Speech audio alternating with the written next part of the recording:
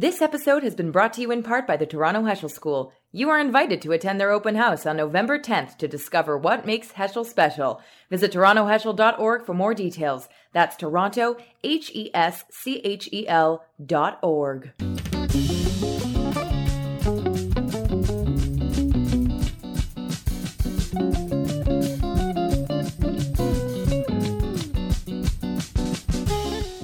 You can help. How? Why? Because you're the last generation that will ever be sitting in this type of assembly. Your children never will. So share your experiences with others. Whatever you have learned or heard, whatever you like. That's the sound of Eva Olsson, a popular Canadian Holocaust survivor and educator, and she was speaking in this case to students in Edmonton a couple of years ago as they attended an Anne Frank exhibit that was put on by their local school board. Olsson reckons she's probably spoken to nearly 2 million students so far since she began telling her story 25 years ago. She's since written a best-selling memoir about surviving Auschwitz and Bergen-Belsen as a teenager from Hungary. There's a documentary about her, and she's received an honorary doctorate. And although COVID has curtailed her in-person engagements, she's still very much in demand over Zoom from schools and human rights organizations and the media to spread her message about how to combat hate and bullying, which she believes led to the Holocaust that killed her family. But this week, Eva Olsson has to fit a special event into her busy calendar. Thursday, October 28th, is her 97th birthday. And on that day, she's being honored in an online event arranged by her neighbors in Bracebridge, Ontario, together with Yad Vashem's Holocaust Memorial in Jerusalem. Eva Olsson has already prepared a short thank you speech about how she views this milestone birthday and who she'll be thinking of. She'll be thinking of her mother, who, despite living in grinding poverty and a bunch of kids already, chose not to have an abortion despite pressure to do so. She stayed in bed 8 months, so you can see my face.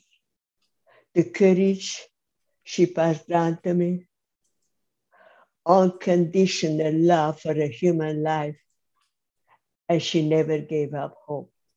I'm Ellen Besner, and this is what Jewish Canada sounds like for Wednesday, October 27th, 2021. Welcome to the CJN Daily, sponsored by Metropia.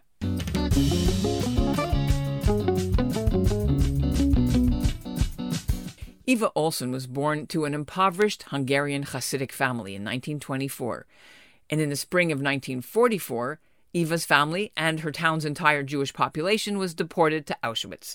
Her parents were killed, so were all of her brothers and sisters, except for one, her sister Friedel. The two girls worked as slave laborers until the Allies bombed the workshop. Eventually, Eva ended up in Bergen-Belsen. She was liberated in April 1945. Subsequently, she moved to Sweden, where she met and married a local Swedish man, and the family moved to Canada, ending up in Richmond Hill, Ontario. Then tragedy struck.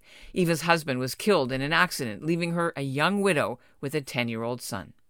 She stayed silent about the Holocaust for 50 years, until a grandchild asked her to speak at school in Bracebridge, and she hasn't looked back. And these days, Eva has plenty to talk about: rising anti-Semitism, Holocaust denial, the case of the North Bay, Ontario school where students marched around the schoolyard making Heil Hitler signs, or even the Texas teacher who recently told her students to find opposing books to read when they were studying the Holocaust. Coming up, Eva Olsson will be here with her advice on how to combat hate. But first, here's what's making news elsewhere in Canada right now. I'm Marilyn Sinclair in Markham, Ontario, and this is what Jewish Canada sounds like. You may have heard that Prime Minister Justin Trudeau named his cabinet on Tuesday, and we'd like to cover the Jews in politics, so Jim Carr of Winnipeg was dropped from cabinet. Carr had had health issues and was recovering from cancer. The sole Jewish person in the new cabinet is Karina Gould of Burlington. She's the granddaughter of Holocaust survivors on her father's side. She ran the international development portfolio last time, which included overseeing funding for UNRWA. Trudeau has switched her to Minister of Families, Children and Social Development. Meanwhile, two conservative Jewish MPs are happy that Jenica Atwin wasn't appointed to cabinet. Melissa Lantzman of Thornhill and Marty Morantz of Winnipeg released a letter Monday urging Trudeau not to put Atwin in because she once tweeted that Israel was an apartheid state. Atwin at the time was a Green Party MP from New Brunswick, but after her anti-Israel social media stance, she crossed the floor in July and joined the Liberals. Eva Olsson's friends normally take her out to a Japanese restaurant for sushi on her birthday, and she'll probably do that again this year, in between walking and exercising on a trampoline that she keeps in her condo to stay fit. Eva joins the CJN Daily now from Bracebridge. We're speaking to you as a very important week for you, which is another milestone birthday. How are you planning to celebrate? What are they doing for you?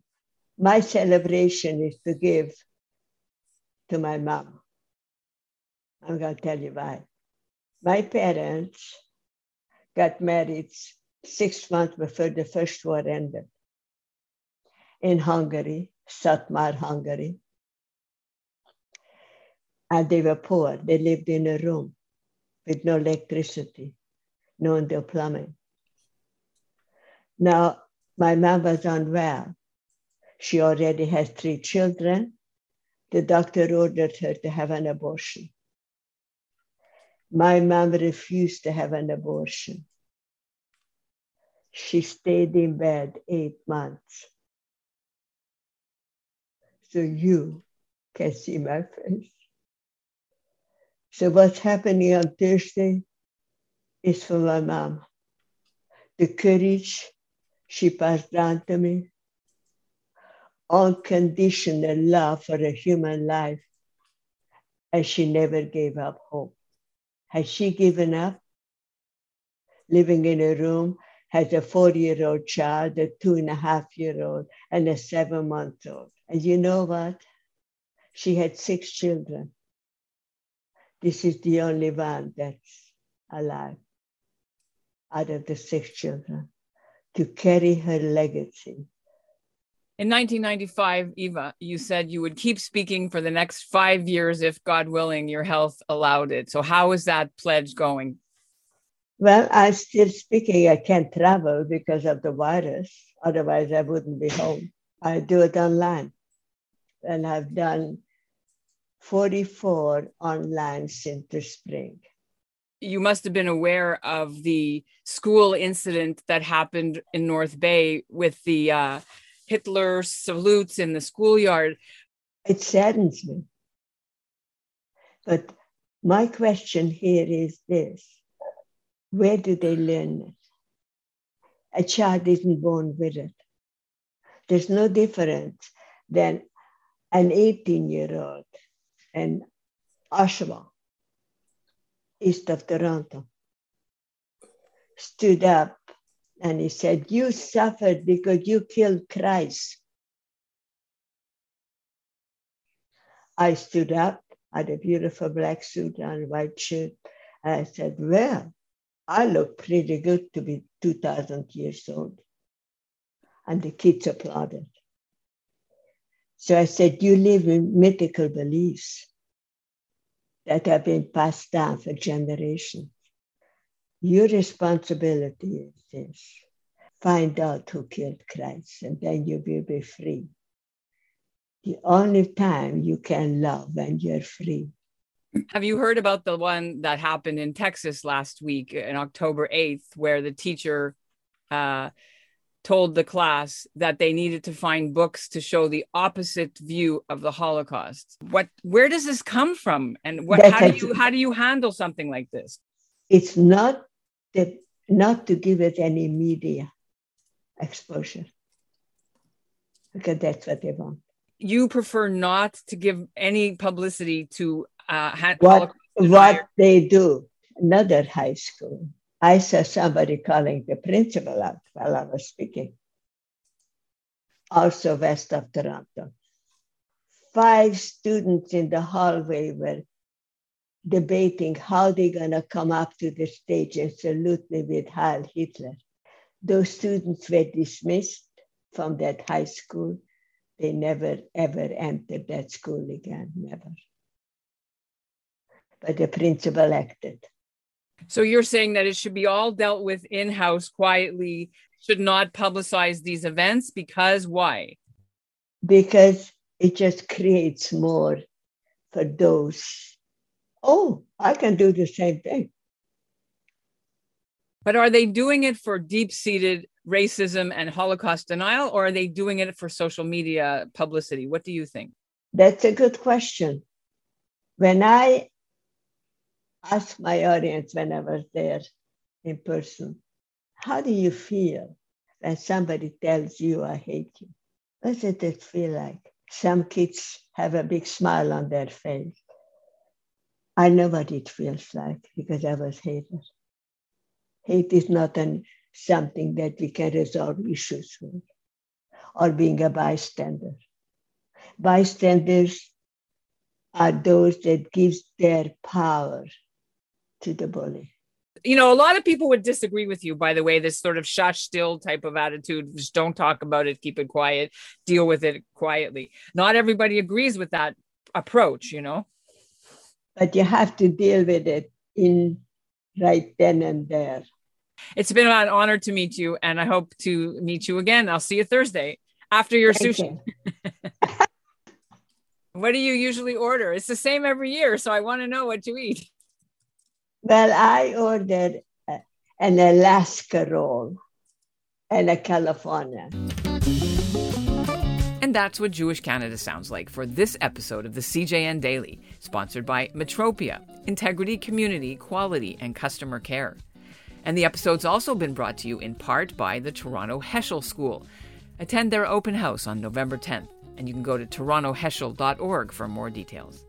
Today's listener shout-out goes to Major Tyler Wenzel. He's an infantry officer with the Canadian Forces. He's currently stationed in Toronto. He's also an historian and a lawyer, and his new book is out about the Canadian communists who fought in the Spanish Civil War.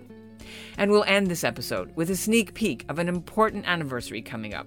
And we've got an episode for you coming up about it very soon. The design of Israel's flag was selected. As Treasure Trove's David Matlow will explain, you should see some of the proposals that they were considering. There were 164 different alternatives, but the rules of the competition were that the flag has to have 2 blue stripes and either 1 or 7 stars in gold or some other color.